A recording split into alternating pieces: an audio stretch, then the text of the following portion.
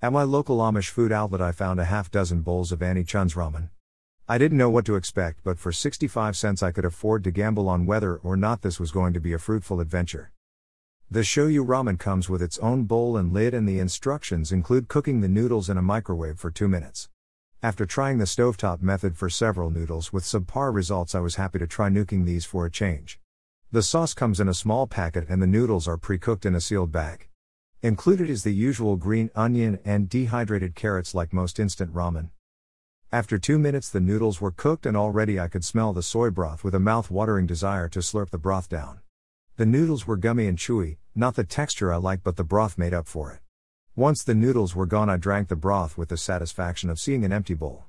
The broth is the real winner here, and while it only accounts for half of the meal, it seems like this the one factor that is usually poorly done with ramen. Chun has a decent broth, but I would say the noodles can be improved.